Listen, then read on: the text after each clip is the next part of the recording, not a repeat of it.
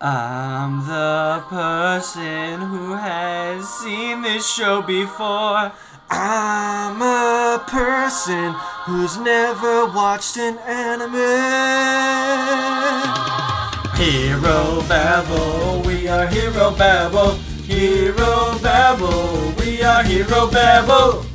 Hey, hello and welcome back to the Hero Babble podcast. I'm your host, Michael. And I'm your co-host, Spencer. And today, we're jumping into lucky number episode 7, aptly titled, A Human Work. A human work. A human work.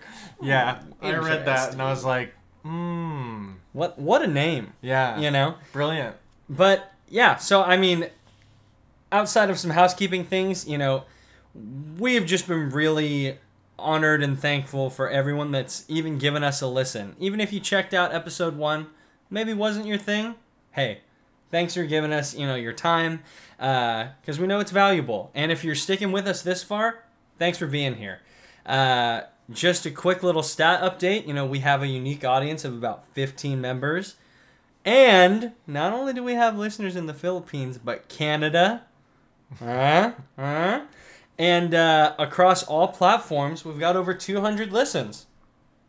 And I don't know about you, Spencer, but 200? Woohoo! That's pretty good, man. I'm excited about that. Now we're cooking with gas. Yes, we are. Anyways, today's episode's brought to you by... Kidding. But hopefully not for long. Hopefully. That could be cool. But either way, just wanted to take a moment to say thank you so much for tuning in and checking out, our thoughts on Evangelion every week. We've been having a blast getting to just, shoot the shit and give our not so hot takes, but... or our spicy theories, which, by the way, if you haven't heard Spencer's theory from episode 5, you better go give it a listen and see how on the money he is if you've listened to it before or watched Evangelion, or if you're a newbie and you think it's worth its salt. Let us know in the comment section down below. Yeah, that's a good point, Freddie. Maybe it's worth mentioning at the top of the show. Oh, yeah. Why not just say it, while they're here? Exactly. If you guys want to reach out to us, let us know how you're feeling. Let us know what your theories are. You can reach out to us at herobabble@gmail.com. You can reach out to us in the comments at Facebook, YouTube, Twitter. We Twitter. do have a Twitter, and we've got 2 followers. Shout out to those 2. It's not me. It's not me. We also have Apple Podcasts. You guys can leave reviews, and we'll definitely read those. And on Google Podcasts and Spotify, you can just listen. Keep your thoughts. Keep your thoughts to yourselves on those platforms. But yeah, again, thanks so much for checking it out. And without further ado, let's talk about episode 7. And just right off the rip, what are your snapshot takes? What did you think of episode 7, just as a cursory glance? Yeah, there's a definite tone shift in this one. We start getting a little bit more devious. We start finding out, it's tough to say that these episodes necessarily would give more answers, maybe in a couple spots, but they definitely lend credence to the mystery behind Gendo and, a lot of what Nerve is, who the angels are. That whole kind of rigmarole of what the hell's happening that continuously goes through my brain. Yeah, it really is a spoon feeding of, you can have one answer as a treat, but here's 30 questions. And yeah, I kind of felt like a couple times in this episode they give you an answer, but you're kind of like, that's not the real answer. No. I know you're trying to trick me, mister. Yeah. That's me to Gendo. Just saying, I don't know about that. And then he's like, shut up, Shinji. And then, Sorry. Your impression stays unmatched. Yep. But yeah, no, I agree. I think this episode could probably be... like, if you were to just read the description of the episode, you would think, oh, this is a exposition dump. This is where they're gonna, right. Finally explain everything. Nope. Because instead what happens is you basically get to watch a nuclear reactor almost explode. Yeah, pretty much. But we're getting a bit ahead of ourselves. Meaning not we, I said it. But either way, I think it's really interesting how the beginning of this episode opens up with this almost kind of ominous top-down shot of Tokyo 3. Mm-hmm. And you look at the Nerve headquarters, and then it just cuts to Gendo sitting in this room that has what essentially amounts to these, like, spiritual circles on the ceiling and the floor. Like he's about to just, perform a seance. Yeah, well, they kind of show a pyramid sort of object. I don't know if that's his office or what, but it gives me the idea like he's just created his office in some sort of, rescued pyramid. Yeah. It's very cool. Well, and then it's just interesting. It goes from this ominous, thing where he goes, special project, and he's listening to this person on the phone say, don't worry about it. We're well on our way to getting, the funds we need, and classic nefarious jargon where they're like, don't worry about it. We got the dough for you know what I mean. And he's like, yes. Yeah, of course, the dough for pizza time.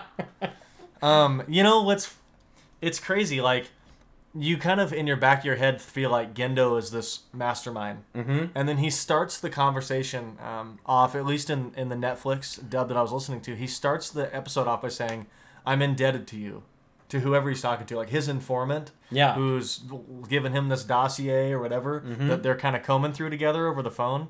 The fact that Gendo would be indebted to anybody tells me that there's some deeper things happening here than I expected. Which is cool because it's a slight tip of the hand of exactly like you're saying, just how deep does this whole thing go, and what exactly, what exactly is the bigger picture? And I think for the longest time, it's been framed as, we're here to save humanity, and that's how Nerve has been framed. But now you're, like, just in this opening shot, and not just this, but in prior episodes, they give you these little peaks, at Gendo, and you can tell that there are some cogs turning behind closed doors that we're kind of getting a peek at. I remember it was either episode 2 or 3. It had that scene with like, it was like a hologram kind of like Zoom meeting. The round table, yeah. And there was like a bunch of other like stockholders or some sort of business people talking to him, and they gave you zero context. They just gave you like the end of a really intelligent conversation and then cut you off. Yep. And that kind of tipped you off that there was something going on.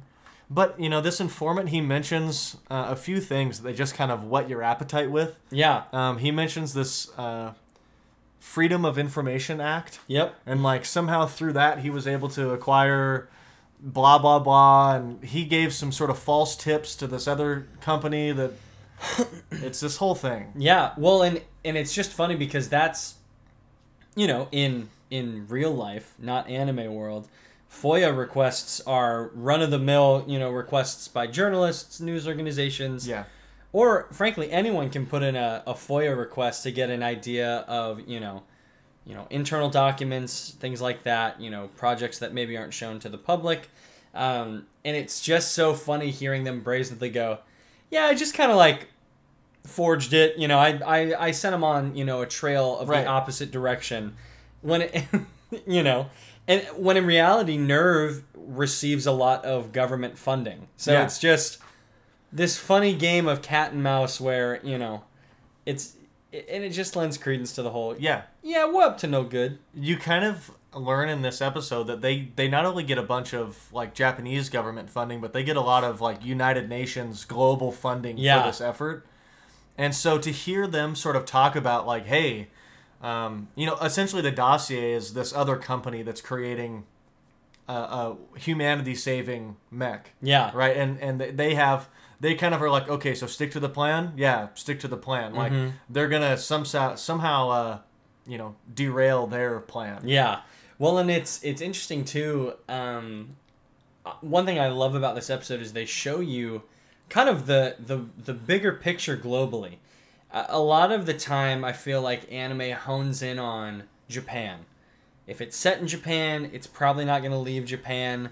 But what I really enjoy is their, just kind of, so the whole world is going through this, and that really frames Nerve in an even bigger light because they currently have a monopoly on the only proven methods to kill the angels. And so it would make sense. They, they got to go talking to this dossier. Yeah.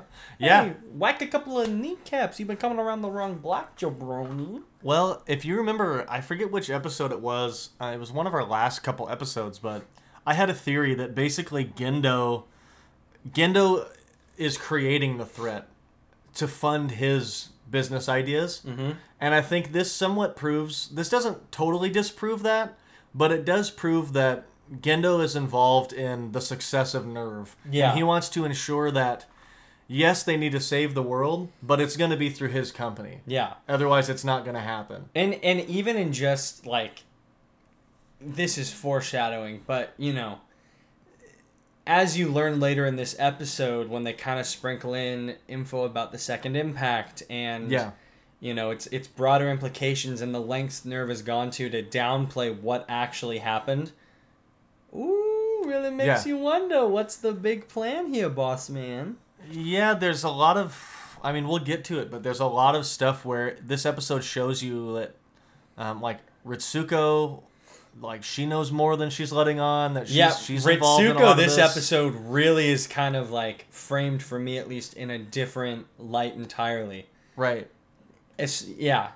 But I love the train that we're on, but we'll get there before we leave the station. No, I appreciated the kind of 007 start to this. Well, and it's nice too because when I first watched this episode, I was going in thinking, okay, is this going to be like an exposition dump episode where they kind of play catch up to go, we haven't really talked about the story. But in this entire second watch through, they do a great job of kind of like you're saying, whetting the appetite, giving you these little things to chew on and process, and then offhandedly throwing like, oh yeah, anyways, Second Impact was a conspiracy or whatever. Like, right. Just these little things where you go, what? Yeah, they're kind of like, oh yeah, that's what you heard in your textbooks, Shinji. Yeah. This is what really happened. Well, speaking of Shinji, what a nice... It was so great to see him and Pen Pen just enjoying like a nice breakfast. I think it's one of the first times we've seen Shinji just like kind of stoked to be like existing. Yeah. Because for the past couple episodes, it's been existential dread and the weight of the world on his shoulders. And now he's like, bread. Yeah. I mean, there is a definite, I think, confidence boost in him after the two Rey episodes. Yeah. Oh, absolutely. There's like some camaraderie there where maybe he's like, not only does he now have a couple friends at school, but he might be kind of excited to continue his work. Yeah. Well, and speaking of camaraderie, I mean, you get to see him and Misato's relationship is very interesting to me because you watch this progression of episode 1, Misato's like, yeah, he's my responsibility or whatever. Mm-hmm. But now there's like a genuine banter that they share. And I think that it extends beyond this idea of like, he's my job or whatever. And it's actually like, and also Shinji has no problem calling Misato out on her various quirks, if you will. Yeah. And by that I mean she's a slob. Right. Well, we kind of already knew that. Like, we've seen the apartment in the past where it's just covered in trash and beer cans and her bed's never made and... You know what I mean? But it's just funny to hear Shinji really lay into her about it. Like, it's starting to bother him. As she's, like, slamming a beer at 8 a.m., which, hey, I know. I think we've all been there. We've all been there. We've all been there, maybe not every day. And then she justifies it. She's like, hey, they used to drink sake every morning with miso soup and rice. I mean, like, this is trivial. And he's like, yeah, maybe you did that. Yeah, it was honestly, the opening scene of them having breakfast is great. And then it cuts to, like... The banter continues, and then it shifts to his classmates Kensuke and Toji coming over. Right. Which I feel like they're very reminiscent of us in the early episodes talking about Misato, where they're like, is she in there? I know. What's up? What does she wear in the morning? Yeah. Shinji, dude, you're living with a babe? And that's a quote, by the way. I just want to throw that out there for any listeners at home. But in this introduction of like Kensuke and Toji coming over, this is when Shinji makes his final like little banter, and we notice that there's a difference in the Netflix dub versus what's in the like original anime dub. That because we're, for a refresher, we're watching the separate dubs of this show, but Shinji says something along the lines of "in mine," where he's like, you know, like, "Are you ever gonna answer the door decent?" or something like that. Right. Or it's like, it's unbecoming to answer the door like that, and she's just wearing like her pajamas. Yeah. And then what do they say in yours? mine? He says like pretty much like, would you mind greeting them?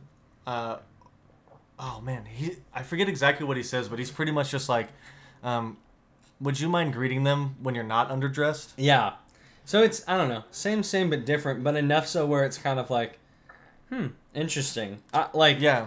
Another key moment, too, that I totally glossed over. What did you think of Misato making the comment to Shinji about the parent-teacher conference where she goes, Yeah. you know, it's part of my job. And then Shinji just kind of says, oh, so it's part of your job, huh? Like, is that along the lines of what they said in yours? That's how they say it in mine. Misato's like, well, of course, it's your parent-teacher conference, you know. It's part of my job, you know. And then Shinji, as he's washing his dishes, is like, oh, so it's part of your job, huh? And I feel like that line kind of pulled the wind out of his sails a little bit, because they have this camaraderie banter. And then it's like just a little reminder that, like, well, I guess we're not like true friends. You know, she is my, Sure. she's the captain. I kind of read that differently. My version's a little bit different. She says, he says, so are you really going to come to school with me? And she goes, well, it's part of my work, right? And he goes, yeah, part of your work. Like, Okay. I don't know. It kind of made me feel like Shinji feels bad there because he kind of realizes that he's just kind of like a project to her. Yeah. And that kind of reminded him that even though they've had this like kind of fun, snarky morning, and like they've really kind of broken ground as just pals, that at the end of the day, like he's only there because she needs him as means to an end. Yeah. No, that's fair. I thought it was kind of sad. The line, it was kind of sad. It did dishearten him a little bit. Yeah, that's kind of what I took away from it too. Just kind of the idea of like, oh, just part of your job, huh? Like, yeah. Maybe say because you want to go, or because, you know, what do you think, huh? Right. But like the brevity of that scene doesn't get much time to breathe, because then it cuts to Toji and Kensuke just going, Misato, like, Yep. whoa, dude. Just classic middle schoolers about it, where they're like, so Shinji, like, what's it like? And he's like, she's a slob. And they're like, oh, who cares, dude? Look at her. And he's like, no, she sucks to live with. Nah, you know, who cares? Come on. You're so lucky, dude. And he's like, I don't feel like it. Yeah. Well, and then it cuts to him at school looking out the window at is that the fourth angel? From Ray 1 and 2, It's the cube on the on its axis is what we just decided Yes. it was. It's a cube on its axis. What was that, 4 or 5? I think that was the fourth angel. That is what they called the fifth angel, but that's the third one that we see in the show. Okay, got it. Because I don't know, just like staring out at the wreckage of all of that, and you see these cranes like rebuilding the city. Which is then just also not much room to breathe because Misato Tokyo drifts into a parking spot. I couldn't remember. Is this car? Didn't she have a blue car before that she crashed? So now she did. has a red car. Yeah, and this is the red one. But also Kensuke and that damn video camera dude. I love him. He's great. I have some comments about him in episode 8 because I call him Reporter Kid for a reason. Yeah, I mean, he really is a good stand-in character that allows you, the viewer, to kind of imprint or like gather knowledge, because he's like, wow, look at this, and then he lists off the model or, like lists it, what it does and how it operates. Right. Anyways, and you're like, oh, thank God for him. But yeah, I don't know, Misato stepping out in this, like, you know, it's parent-teacher conference day. Short skirt, high heels, long legs. And then Kensuke and Toji are like, humana. And then they slap Shinji on the back because Shinji's like, oh, brother. And they're like, grow up, dude. And then I forget what they tell him. They're like, okay, you handle saving the citizens in a mech, and we'll take care of Misato. Oh, yeah, that's exactly it. And I'm Yeah. like, dang, Shinji, you really got the raw deal there, but it almost sounds like he'd prefer it. He that would way. prefer it. Yeah. You could tell he would prefer that. So then it cuts to, and we already kind of touched on this earlier, but it cuts to Shinji reading this confidential report, and he's on an elevator with Ritsuko Misato, himself, and two of the control center people. Mm-hmm. And they basically are kind of, this is pretty much, in anime, there are what I like to call exposition dumps, where, kind of like I said, they take a amount of time to catch you up on the world, what it's about, so that way they can progress on to the next scene. Right. But here, it's just an elevator ride. And in that elevator ride, you learn that they created conspiracy theories and said that the second impact was created by an asteroid hitting the Earth. What you learned in your textbooks is completely wrong. Yeah. We actually found the first angel, and it blew up. And that's why that was the first impact. Right. And so that was the second impact, sorry. Or was it? Well, if you remember, like, I forget, it's like the first episode or second episode, the first time that Shinji goes to school. Third episode. So the teacher is sort of, Shinji's like insta-messaging this chick that he's a Ava pilot. She's like, is it true? And he's Right. like, yeah. And like, Almost died. underneath it all, the teacher is explaining the textbook version Yeah. of this, where like the second impact is the meteor Yep. colliding in Antarctica or whatever. Yeah, and then that's when the angels started coming. Right. Like, And my theory at the time was, well, these angels are aliens. Yeah. And they got here from these meteor attacks. but now it sounds like with the true traditional, okay, I have it in my notes, and I also should just remember it, but second impact was caused by the first angel they discovered blowing up. And it really makes you wonder, and I'm pitching this from your theory that they're aliens then, if they consequently started to come after the first angel blew up, what was taken away from the first angel? Like, what happened? Because we've seen little tidbits of that ice-covered hill, Yep. and, wow, like, what's going on? And, like, they all talk about that discovery. Yeah. But I wouldn't say that that's my theory anymore. Okay. Once Ritsuko explained that, the closeness and the DNA between the angels and the humans, that kind of defunct my alien idea. And more so now makes me realize that these are created here and there's some sort of difference that's caused them to be enemies. yeah. Right. Yeah. So exactly. They talk about we discover a humanoid being in Antarctica, and it explodes, causing this impact. Yeah. Right. That changes the world forever. Well, and so then it cuts to, from that elevator exposition, to Gendo on a plane with a guy who we haven't, met before. But on the screen on the plane, they're talking about how, all the other countries have agreed, like, to the funding request, except the United States. And then Gendo makes a comment, are they allergic to unemployment? Yeah. Not in today's economy. But it's essentially undercut by the guy on the screen saying, they'll come around. That's, like, they have no choice. But you also see that in this ship, they're floating above, essentially, the stratosphere. And you look down, and in the ocean, you see this giant red circle. And it's like, interesting. But then the guy basically goes, yeah, you have all of Germany's support. And they make reference to another Ava unit, Ava 2. And so it's like, oh, well. There's more of them? Yeah. Now they start mentioning this Phase 2 project and the second Ava unit and all this kind of stuff, right? Yeah. We've kind of heard that, like, the first Ava units were kind of these prototype units. Yeah. And so, the fact that I didn't even realize they were building another one. So this was kind of a big reveal there. Well, so the scene in the ocean, because I took that as that red, like, cloud storm thing that we see is what's left of Antarctica. ooh. I took that as, like, that's the second impact. Because they go from talking about that to that shot to inside the plane. And I was kind of thinking that maybe that's what that is. I could be completely wrong. It could be foreshadowing, but... That's a good theory. a game theory. Thanks for watching. This episode brought to you by MatPat. Just kidding.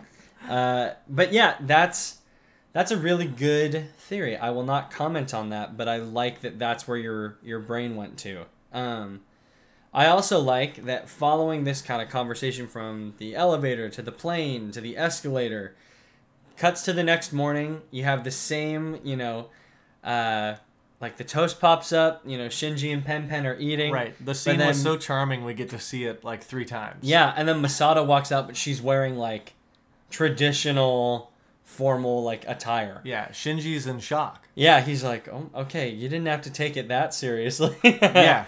But then it cuts to Masato and Ritsuko flying out to this showcase that essentially is covering the new Jet Alone.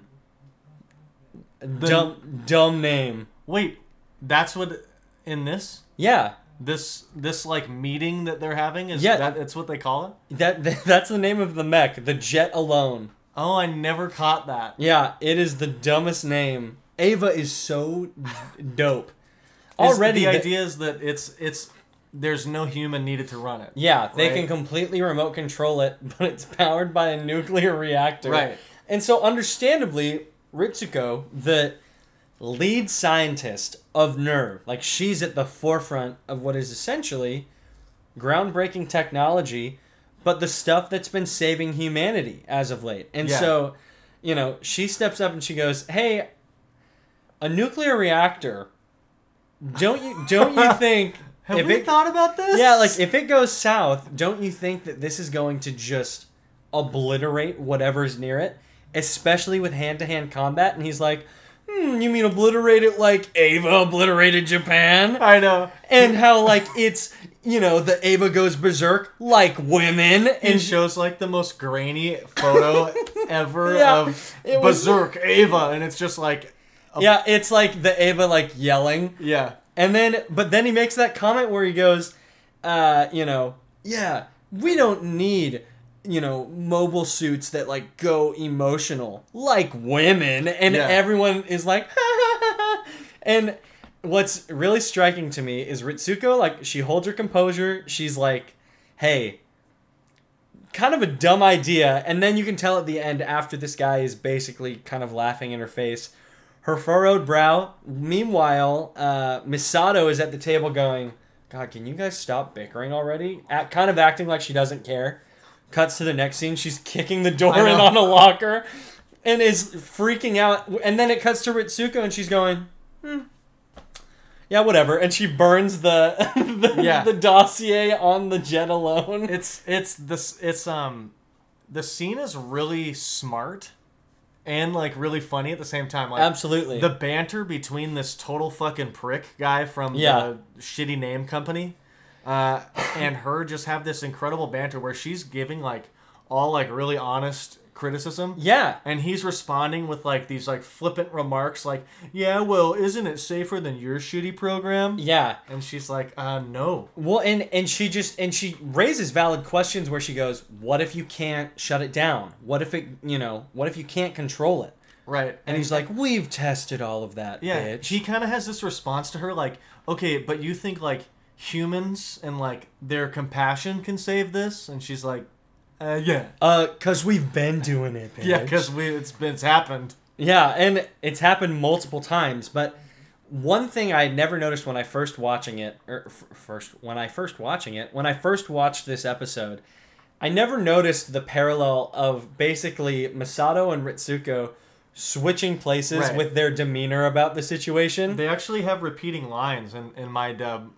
When Ritsuko is talking to the prick on the stage, Masato goes, "Oh, you're making a scene." Yeah. And then when Masato's kicking the locker, Ritsuko goes, you're making a scene. Okay, that's I think the first time you've said a Netflix dub line where I go, okay, that makes sense. A lot of sense.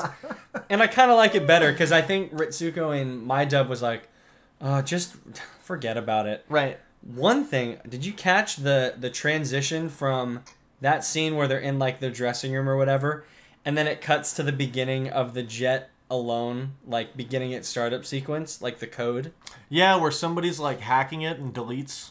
where it's Something, green, yeah. hacked, and then it's orange. It's deleted. Yeah, I saw that. That was really cool. Yeah. And that's, I think, just a real trademark of this show. It's those little details. They don't need to have them, but they do. And especially for me rewatching this, like, on my first watch through, I didn't catch it. On my second watch through, I picked up a few things.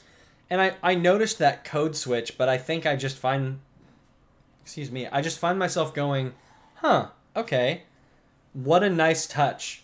Especially Right. with, with all of the big and bombastic stuff that happens. It's just nice that there still is that attention to detail there.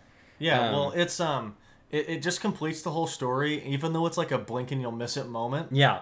It's if you don't miss it, it's really good foreshadowing that you don't really understand what's happening until it completes that like story beat later, and then you're like, oh, Yeah. I know what was happening there. Yeah, Well, and so then, to no surprise, just as Ritsuko said, the jet alone goes haywire. right. It goes AWOL. Everything goes to shit. The control center people are like, we can't get a hold of it. And then they're like, use the failsafe. We can't use the failsafe.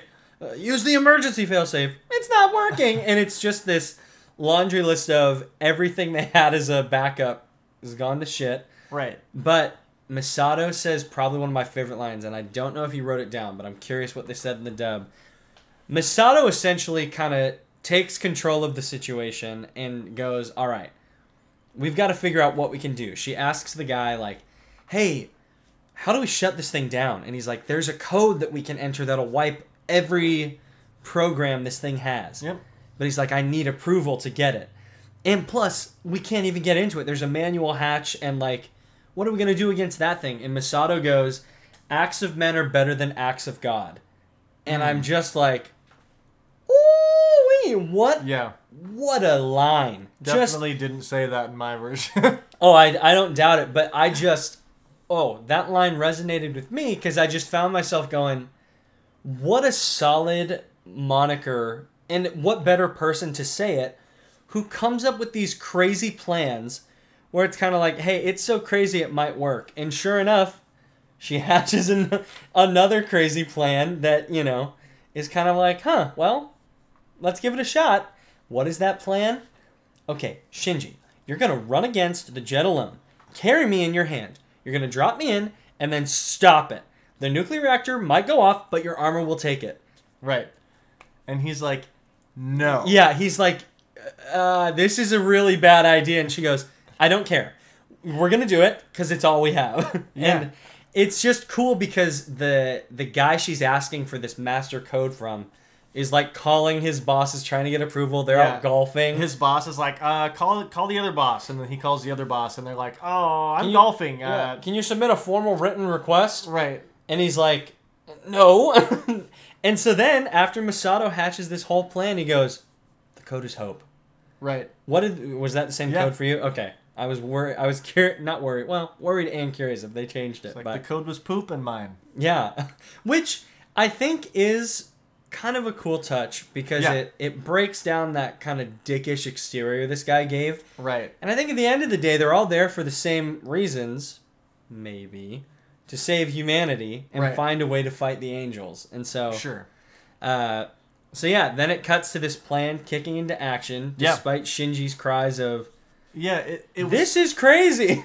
It was kind of like sentimental moment, actually, because at first Shinji's like, it's way too dangerous. Yeah. Talking about Masato. Going in. And she's like, no, you'll be fine. And he's like, I know, but you won't be. Yeah. And she's kind of like, it's my job. I live life with no regrets, so here we go. Yeah, just kind of very, like you said, sentimental. That's a good way to put it.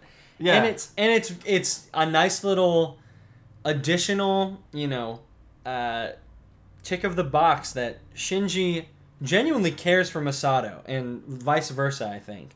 Yeah. Well, I think that, like, earlier in the season, he might have been too much of a bitch to speak up and say something. Mm-hmm. And, like, it shows that he not only is he growing, but that he's getting more confident enough to, like, say, almost like, let me handle this. Yeah.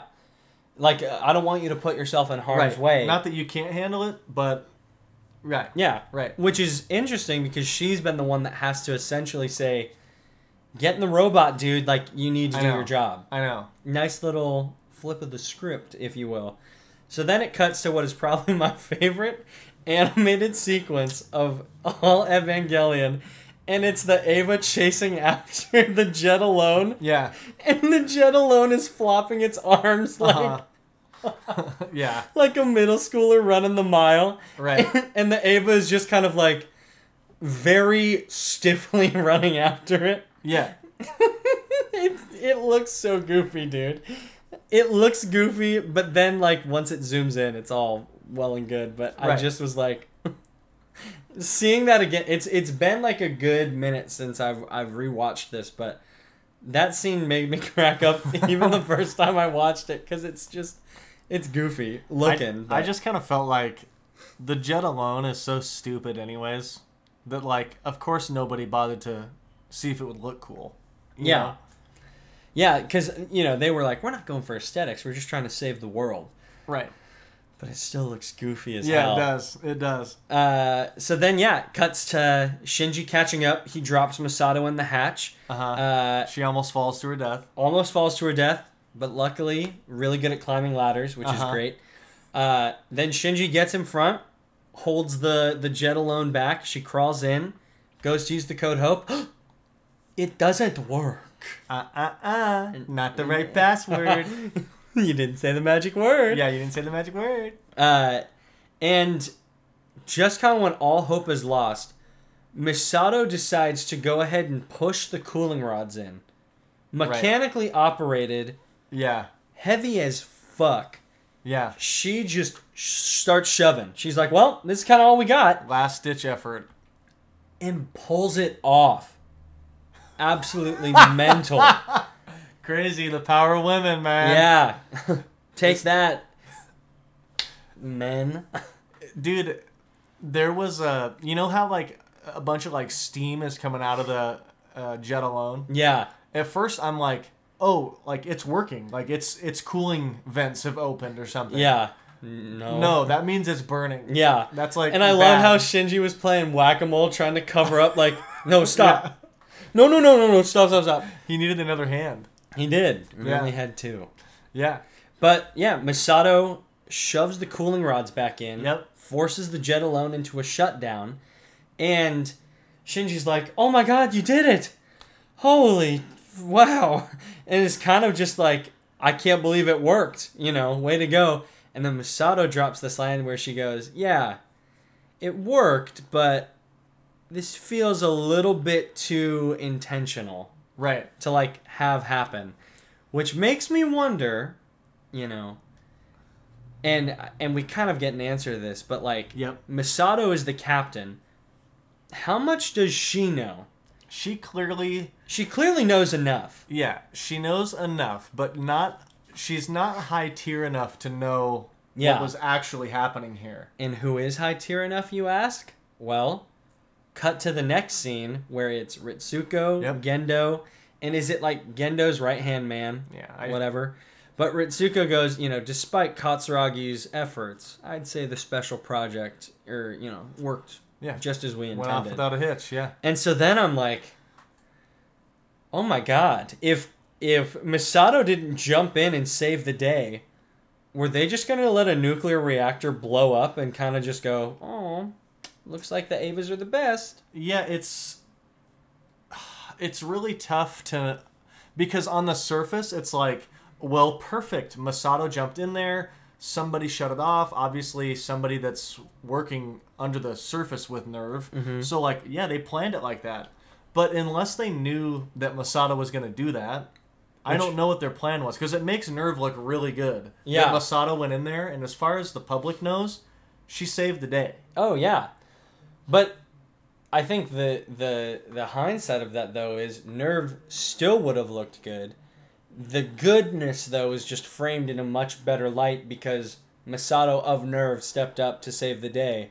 Right. But regardless, NERV would have looked good because then this other competitor to the Eva literally blew up like a nuclear bomb. Yeah. Yep. And so I'm sure that, that's what Ritsuko means, where despite Katsuragi jumping in, the special project went off without a hitch. Yeah. Which bums me out because I like Ritsuko, but now it's obvious that she's in cahoots. Yeah, she's intertwined in this deeper, more selfish plot. Yeah. But that feeling of ominous dread about whatever's happening behind the scenes is short-lived, because you get that just cute little send-off where, it's like, aw, Shinji and Masato are like family. Yeah, I know. That's where Toji and all those guys are once again giving him hell that he has a hot roommate. Yeah. And he's kind of like, God, why do you guys want to live with her? Like, she's such a slob. She's dirty. She's horrible. And they're like, yeah, but like she's herself around you. Yeah, and you get to see a side of her that she wouldn't show anybody else, especially not us. Right. And then is it Toji that's like, yeah, that kind of makes you guys like family. Yeah, and that was really cool. And then just seeing Shinji's face kind of light up, considering the phrasing of that and his obvious want to be like, a part of something bigger than himself. And I say that, and it's interesting because I've heard discussions where people go, Shinji just wants to like belong, but why can't he just be satisfied with piloting a robot? And I think it goes back to that idea of Shinji is so much more than someone you just look at and go, get in the fucking robot. He has needs, just like a regular person does. And I think that, different people put different weight of importance on certain things. But for Shinji, I think he puts a lot of weight on belonging and wanting to find, like, you hear him say it in Unfamiliar Ceilings, where he goes, it's okay, like, I'm used to not having a home. Well, he has a home. It's alright, like, my dad fucking hates me. I hate myself. And now, you have friends at school. He's bonded with Rei. Like, Masato acts as a mentor, but is also someone he can banter with. Right. So it's kind of like all these pieces of the puzzle are fitting together in a very cool way. And I think Shinji's little, like grin, just kind of realizing that, wow, I really do have all of that. Yeah. Just a very, very nice way to tie a bow on this episode. I like that sort of home feeling for Shinji much better than the episode 4 one. And the reason that I still look back at the episode 4 scene on the train where Masato and Shinji have that kind of long gaze at each other. And I guess the problem I have with that is that at that point in time, I don't feel like Nerve deserved Shinji. And I felt like him saying I'm home didn't really sit with me because like they haven't done shit for him except use him. Mm-hmm. So he's just so desperate that he says that. Mm-hmm. But now, like, 4 episodes later, 3 episodes later, however long it is, I do feel like at least he has a home with Masato. Like I think she is looking out for his best interest. I think that's a good point. I would say though, and this is me going back to episode 4, I don't think him saying he's home isn't him saying he's home at Nerve. But for the first time, he has friends. He has people that like have a vested interest in him. Mm-hmm. And he has that in Masato, Kensuke, and Toji. And I think Shinji isn't one to want for much, and I think that alone created a, wait for it, oh god, anchor. No. Created some kind of, foundation. And right. I think that now we're seeing you can't build a house without a foundation. Your analogies are just... No, I've been watching a lot of Hallmark movies. So have you? It is the season. But I don't know. I really liked this ending. This felt right to me is my point there. Yeah. This felt like it made sense. It was earned. And I'm happy for him. Hell yeah. I'm happy for him too. And I have a couple loose ends that I wanted to... Let's hear them. ...bring up. One thing I really liked about this episode is that it brings up, like, old Tokyo and... Oh, yeah. Tokyo 2 and Masato talks about how, like, when they're on their way to old Tokyo, they're, like, on the train, and she's like, man, crazy that, like, they used to have tons of trains and buses and stuff here, and now it's a freaking ghost town, Yeah, all we have is this giant megadome. Yeah, that makes me excited to find out exactly what happened to Tokyo before they had to make these, like, underground Tokyo 1, 2, 3, 4, however many, right? Yeah. So that was really interesting to me. They also mention a new mech arriving from Germany. They don't say mech. I forget what they say, but Ava. Yeah, arriving a new from Germany. Ava unit and the third pilot. And my whole thought there was, classic. Japanese and Germans back at it again. You know what I mean? The We're getting the band back together. The 2015, nothing's changed. They're back up to their old ways, and Gendo's running the whole show. And so, not surprised by that move at all. And classic, the U.S. is holding out. Right. They're like, U.S., can you guys help us? No. Okay, Germany? Yes, they'll help us immediately. And now the U.S. is just absolutely screwed. Yeah. That is a good point, though. I didn't ever think about that. That's the deeper meaning behind this. This is really actually about World War II. This is a World War II commentary. I actually... when I have a couple things on the elevator conversation where they're talking about the second impact or the first impact or whichever. They're just talking about all impacts. Yeah. There's a lot of interesting stuff there because Ritsuko is saying a lot of things and Masato is kind of like biting her lip. Yeah. Like she's kind of biting her tongue. Like she wants to speak out, but she's not. She looks kind of pissed. Yeah. And it was interesting because I almost felt like she knows the truth.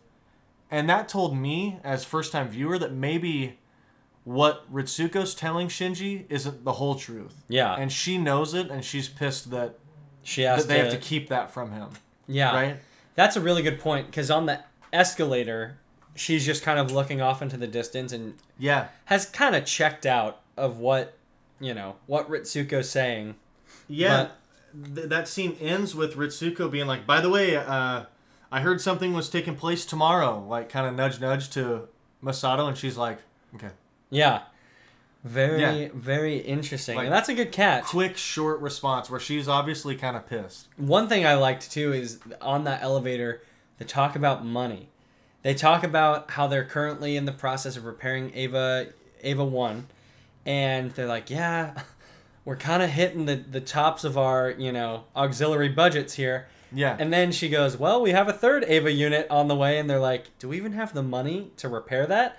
And she goes, no, but we'll get more funding, Right. Like, these people can't afford to be stingy when we're, saving them. Sure. It's almost like, the pencil pusher accountants that Masato knows of.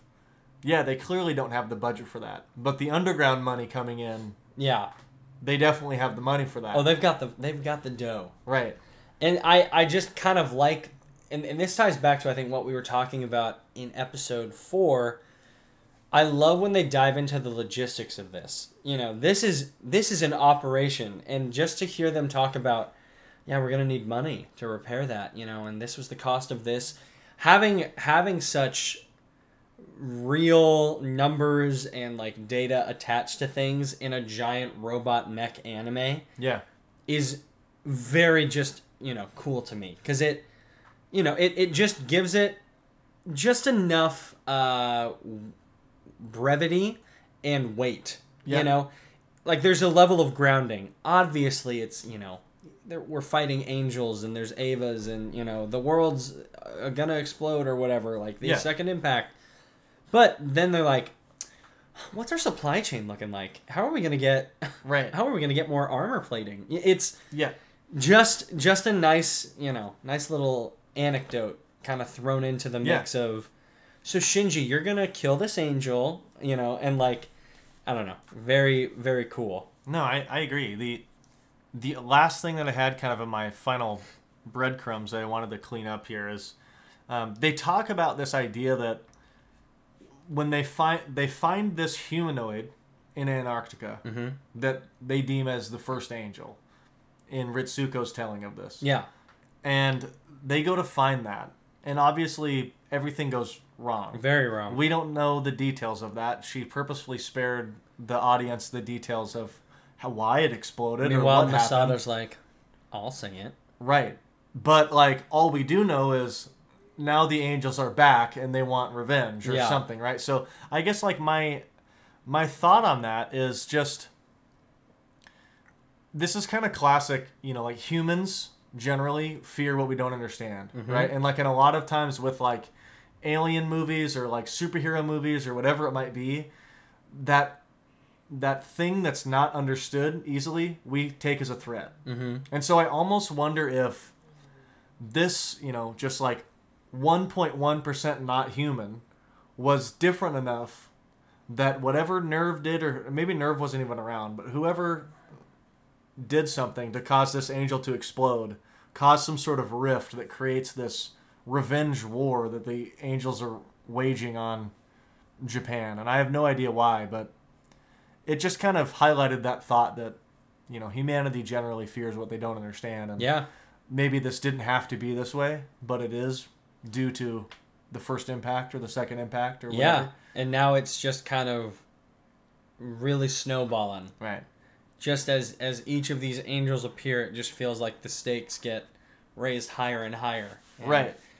So, yeah, anyways, that's kind of my new running theory. That there's something to do with that impact where something went wrong. And now my main question I want to know is what exactly happened to cause that explosion that was so massive that, the textbooks are saying that all the weather changed and now we have to have 4 Tokyos. And, And instead it's like, sounds like something a little more serious happened. Yeah. But yeah, a lot of good stuff. I think those are good breadcrumbs to keep your eye on. Yeah. So just like you said at the top of the show, I mean, a lot of exposition happened in this, but it was done in between a lot of like charming scenes and really interesting scenes, and it was done in a way where it didn't feel like a dump.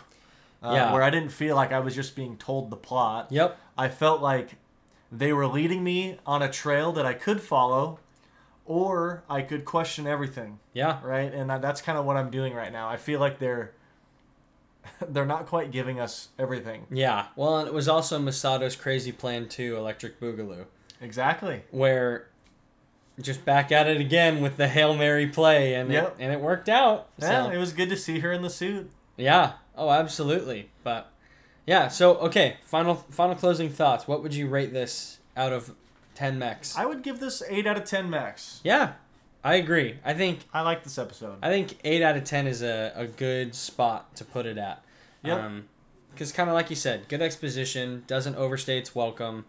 You still get kind of a high-octane action thing, and you get really sweet character moments between Shinji, Masato, Kensuke, and Toji. So. Yep, I liked it. Yeah. Well, hey, this has been another episode of the Hero Babble podcast. Tell your friends, tell your mom, tell your dad, tell your dog, stream us, listen to us, and leave a comment. Tell us your thoughts on episode 7. Let us know what you thought. And yeah, until next time, we're out.